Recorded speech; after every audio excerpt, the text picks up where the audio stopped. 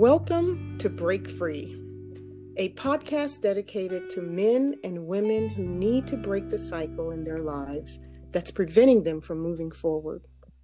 Today, I'll be speaking with Lynette Simmons, a woman who have overcome many obstacles in her life, but her biggest obstacle was breaking free from a long-term relationship. Lynette? Hello. Hi, how are you? I'm doing great. How are you?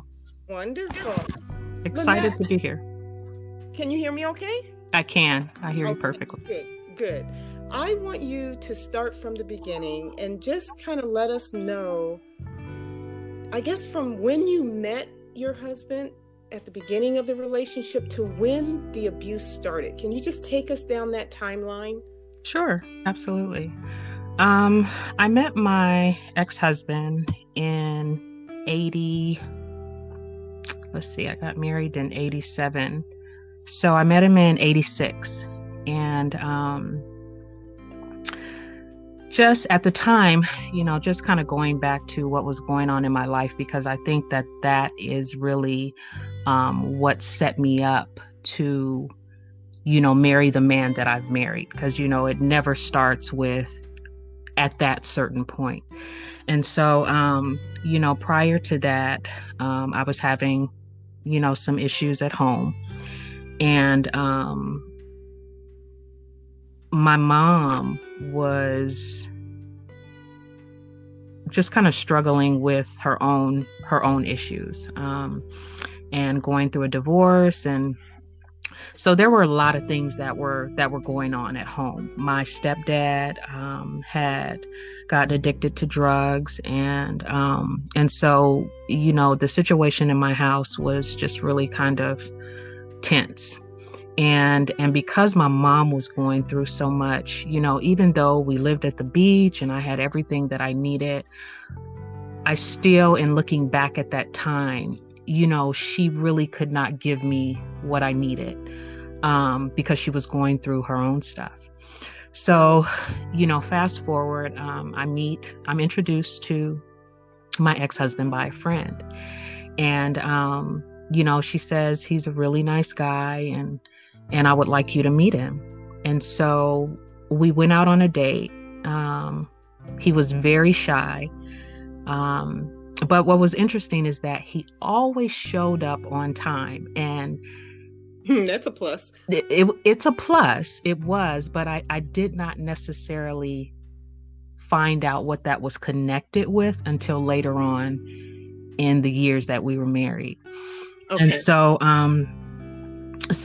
he was very charming. We had a good time together.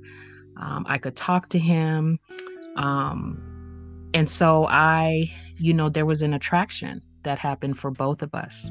Well, what he was going through in his own personal life, his father was dealing with drug addiction.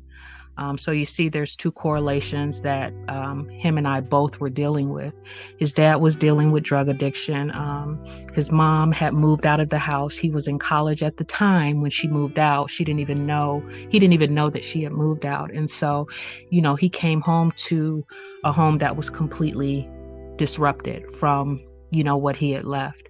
And so the pain of what we were going through is actually what attracted us together. I see. And so in that, it was a recipe for destruction. So it was as if you two, you guys were both going through a lot of pain, and you kind of suppressed the pain with your relationship. Absolutely. Okay. Absolutely. And I think for me, looking for something in a man that I should have been looking for within myself. Because, I had certain issues with my dad, and so all of that played into my decision making, from what was going on in my home, from my relationship with my father. It all played into the man that I chose to marry. Right. And so, so anyway, we were dating. And so, what was interesting is that he had shown signs of being controlling. But in my 18-year-old mind, 19-year-old mind, I'm thinking that it was cute. Elaborate on the signs that he was showing. So I remember one time I was in the car with my uncle, and he used to call me all the time. That's sign number one. He would call me all the time. But in that, like I said, I didn't realize that there was a sickness behind that. Like, how was he calling you? What made it excessive? He would call, and then he would call back again. If I didn't answer the phone, he would call back again. It was just always needing to know where I was at every moment of the day. Oh, I see.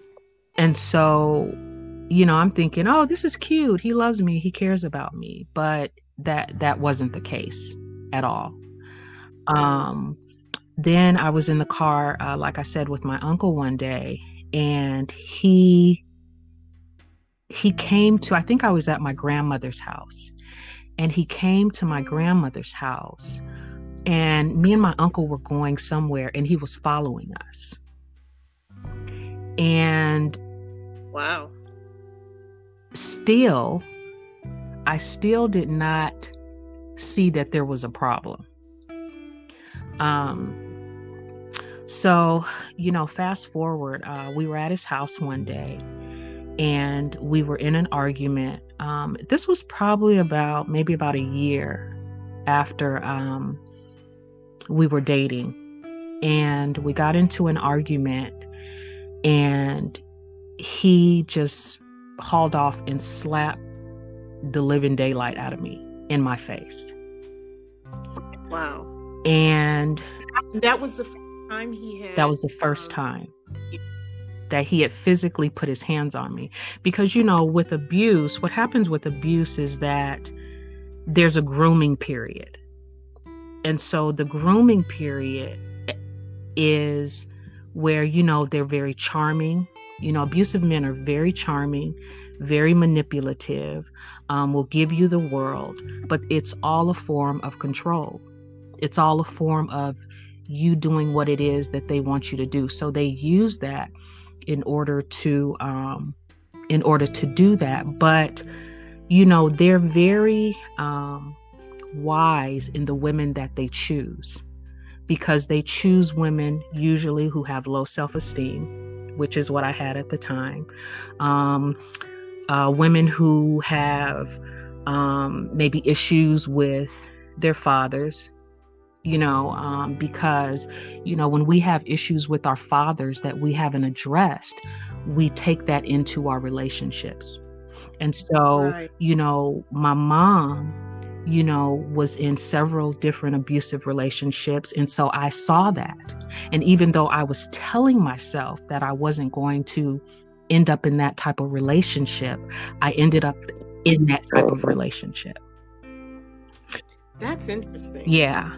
Because, I don't want to get ahead of myself, because I know that, it's going to all come together. But, when we see things, or when we see things as children,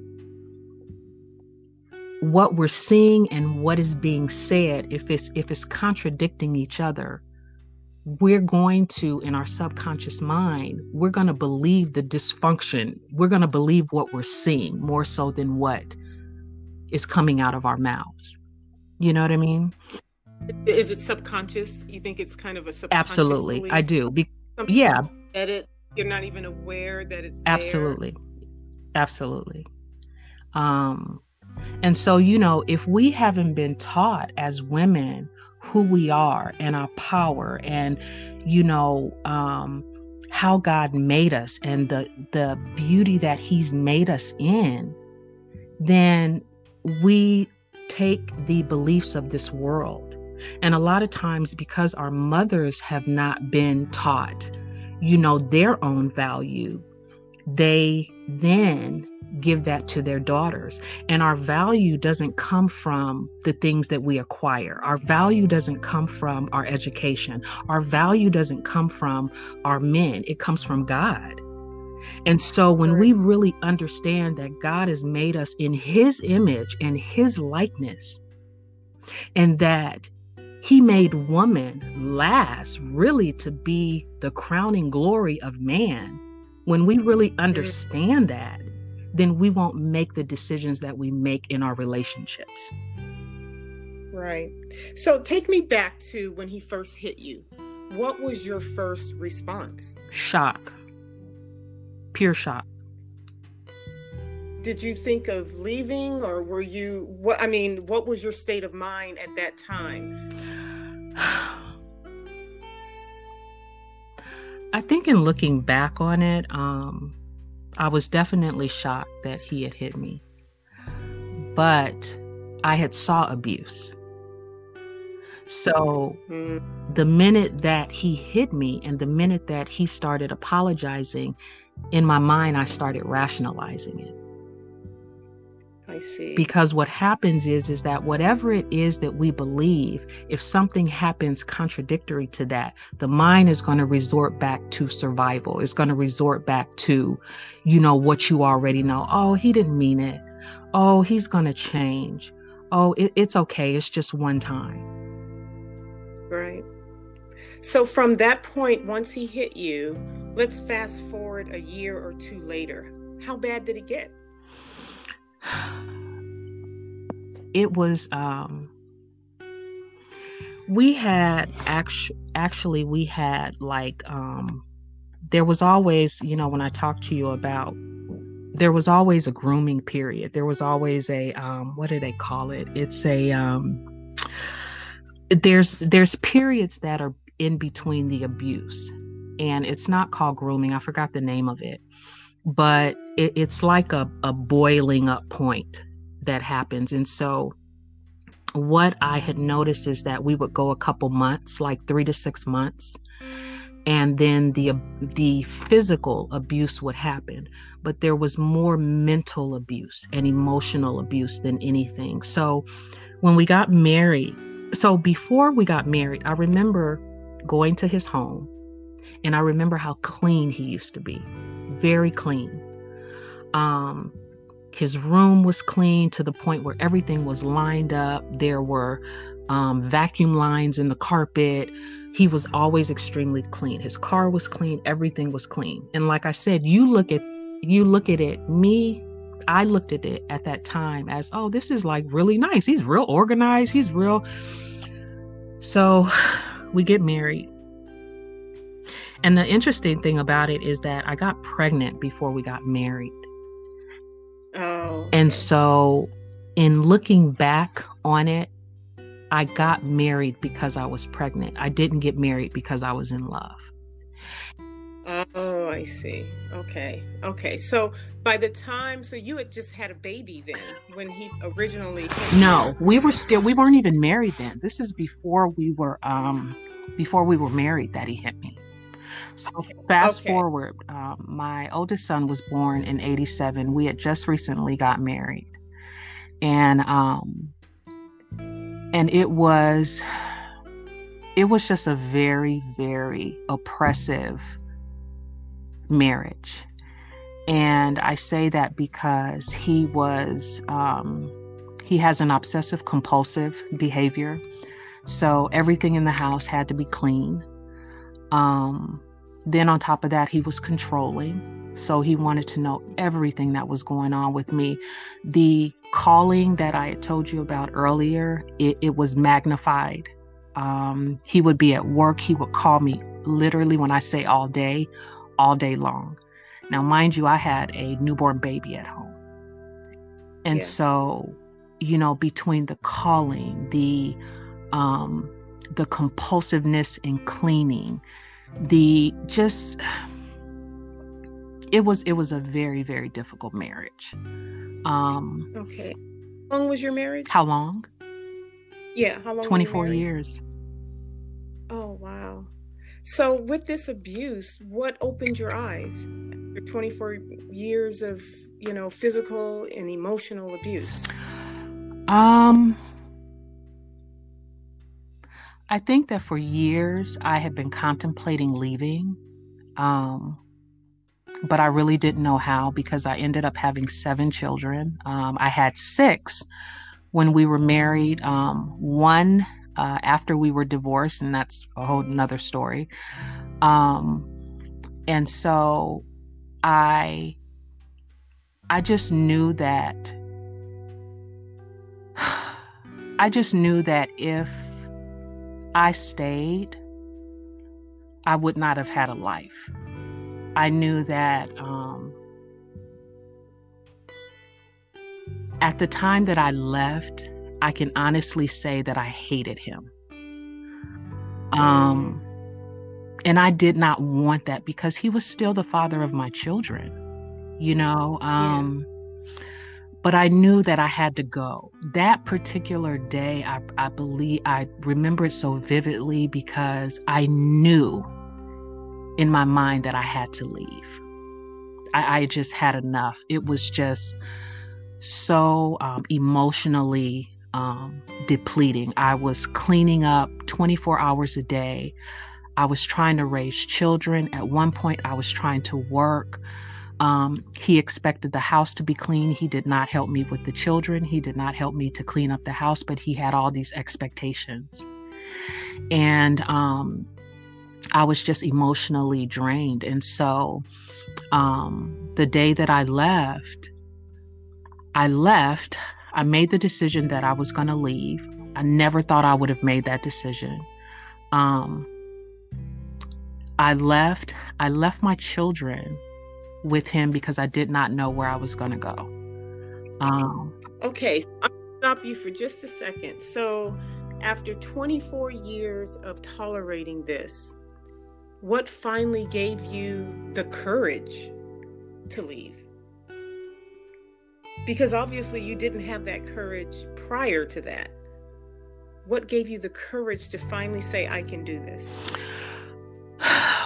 You know what, Pam, all I could probably say is it was God, because I never had the courage before.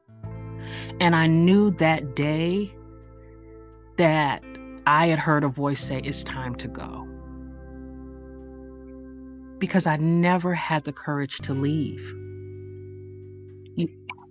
And so you weren't working, so did you have the finances to leave? I was a stay-at-home mom.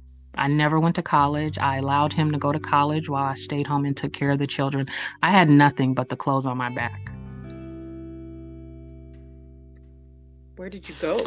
I went to a friend's house and I asked them if I could stay over there. And so I stayed in a room over there for probably about 6 months. And but the interesting part of this story, and I tell this part of the story because I want women to understand that I understand why you stay. So many people always say, well, why did you stay in that? And why did you deal with that? I understand why women stay, because you have been emotionally abused for so long that they have pretty much taken everything that you've had. And so, I was going back to his home to show you how ill I was in my mind. I was going back to the house every day because he knew I loved my children. And so that was his connection of keeping me still under control, even though we were divorced.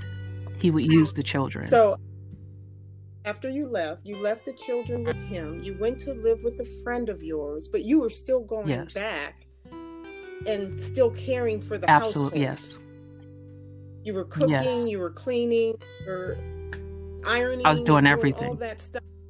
And then sleeping at your friend's house. Yeah, and at times sleeping with him. Oh. And that's how I ended up getting pregnant with our 7th child. My goodness. Because what I say is that you have to mentally disconnect. And I left, I physically disconnected, but I didn't mentally disconnect. Wow.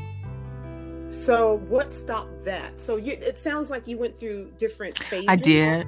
Your first, you know what I mean? So you had your first phase where you first had the idea of leaving. The second phase was physically, you actually left. The third phase was mentally, you had not left. And so finally you had to get to a point where not only were you physically gone, but you're now actually mentally gone. And when did that take place and what made that happen? It started, the mental detachment started honestly once I got pregnant. Because he was the same person that he had been when we were married. So now here it is, I'm pregnant. And I'm still looking for something from him that he has never been able to give. And so I was pretty much almost homeless. I was pregnant. I had no money because I didn't have a job. He wouldn't give me any money. He wouldn't go to the doctor's appointments with me. He was not involved in my pregnancy because his whole goal was for me to come back. And so he felt like, okay, if I do this, she's going to have to come back. She doesn't have any money. She's going to have to come back. And so it started with that because, you know, once I was pregnant, there were moments where I would be like, okay, I need to maybe try to make this work so my daughter will know her father. And so after, you know, I had my daughter, I went back to his house. When I went back to his house, at the time, one of my other daughters was pregnant as well. So we were pregnant at the same time. And her boyfriend had been killed in LA. She was still pregnant. And so I told her to come with me, even though I barely had any place to live. But she was so mentally distraught and she was pregnant. And I was so concerned about her. And so I told her to come with me. So we were together, like going through this situation together, living in a room that was probably the size of a closet. And so anyway, you know, fast forward, I have the baby and I decide, okay, let me try to at least go back and see if we can try to figure this out. He had us sleeping on a let out couch, me and my daughter who were pregnant. Now, mind you, this is his daughter. And how old was she at the time? She was probably about 20, maybe about 23. Okay. And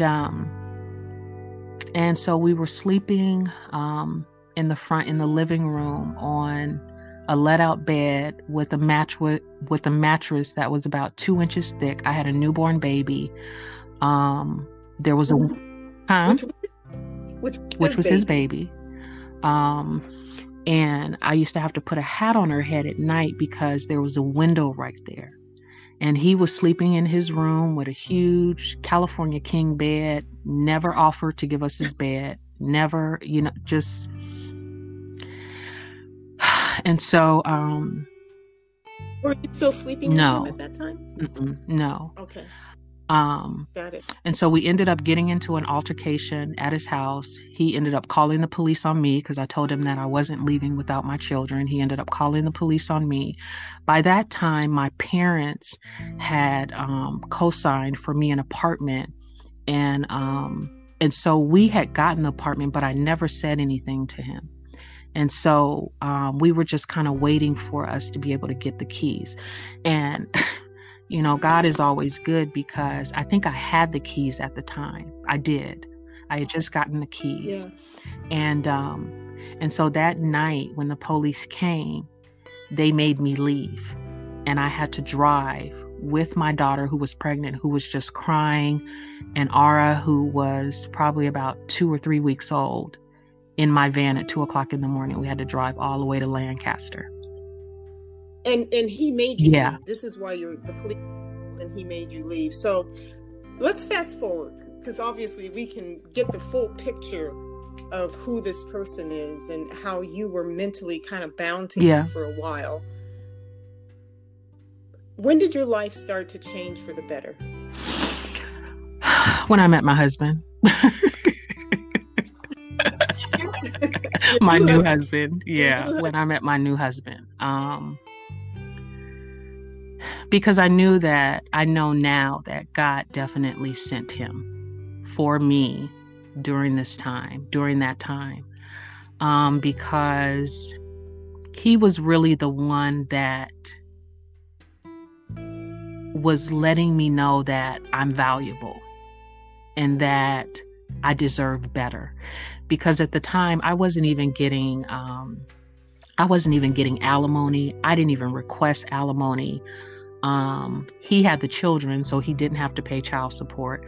He wasn't giving me child support for Ara. I had Ara, but he wasn't giving me child support for her. So there were so many dynamics going on because of my mental capacity at that time. And so when my husband came, he was like, what are you doing? You gave this man 25 years of your life.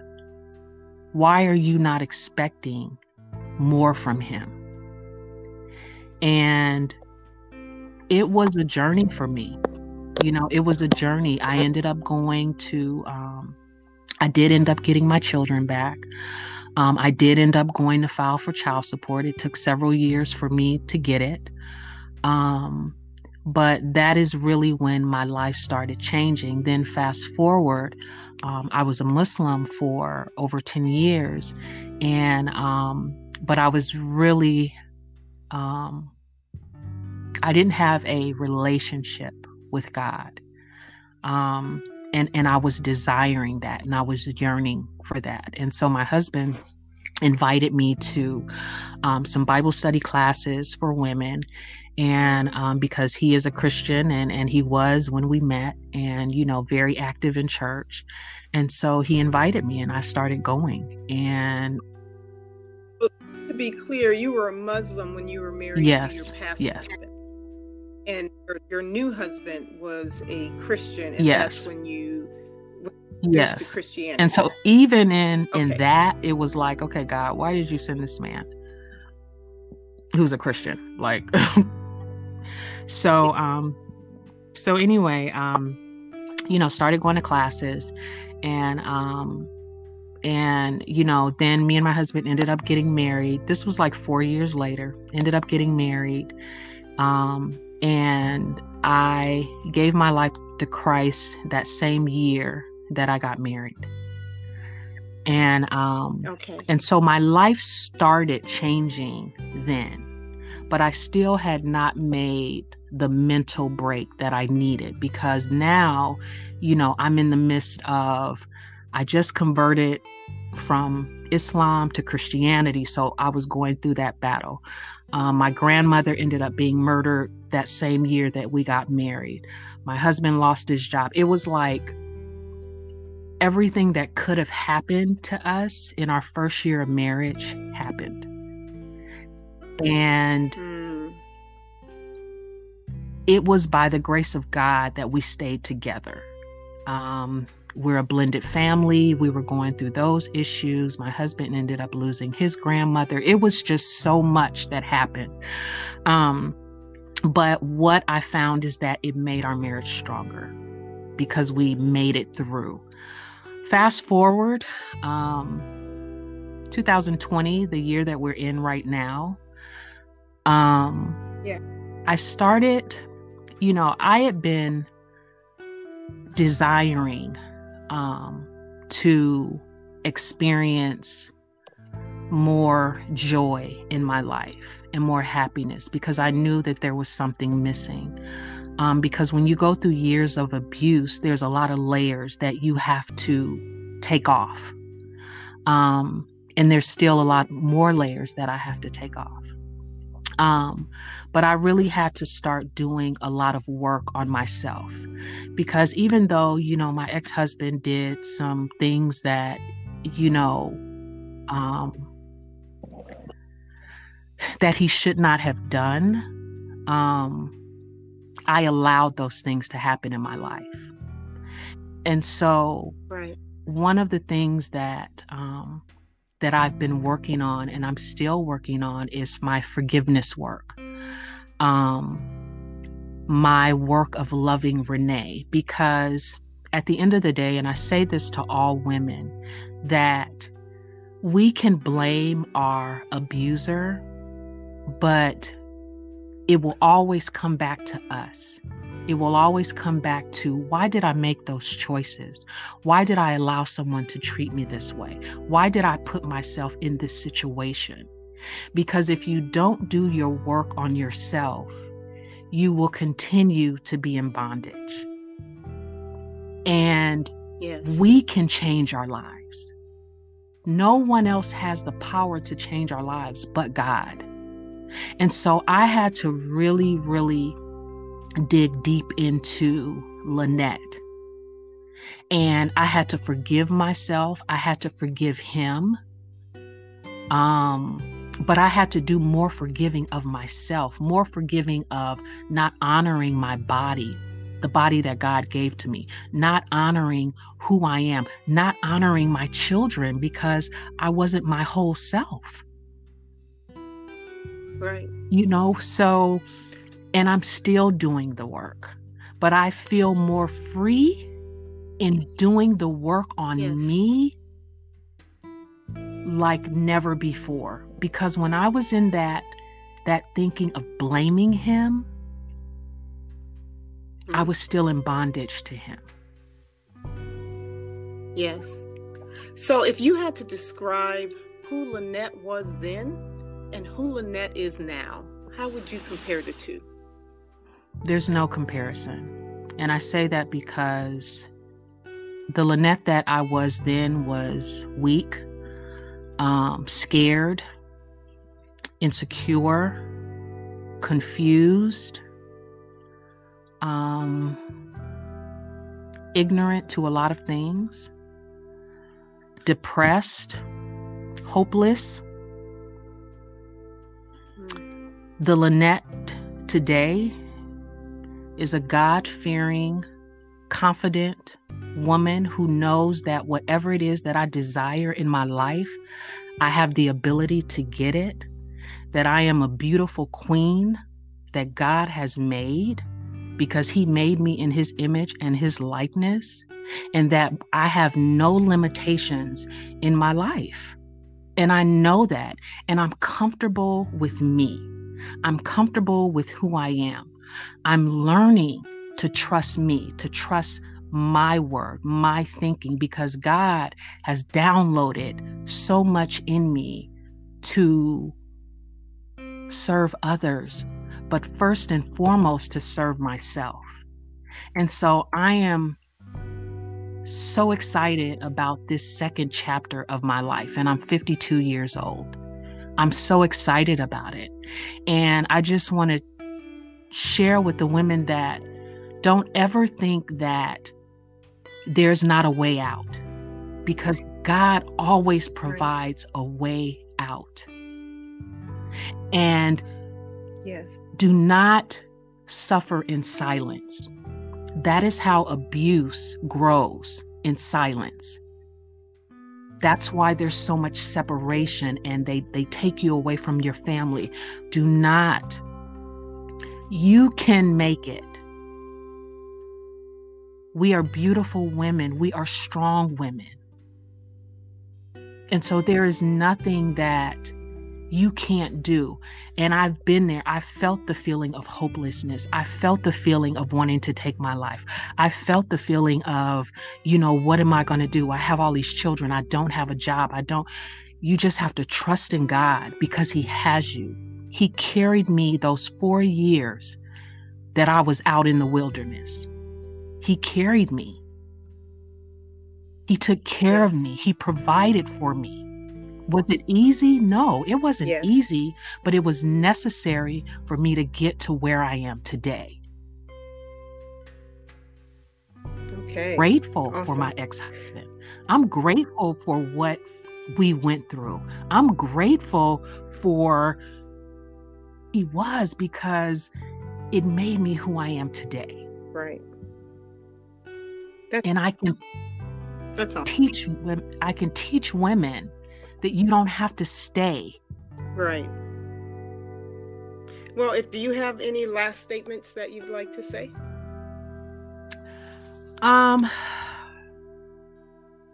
just want to say that, we're awesome.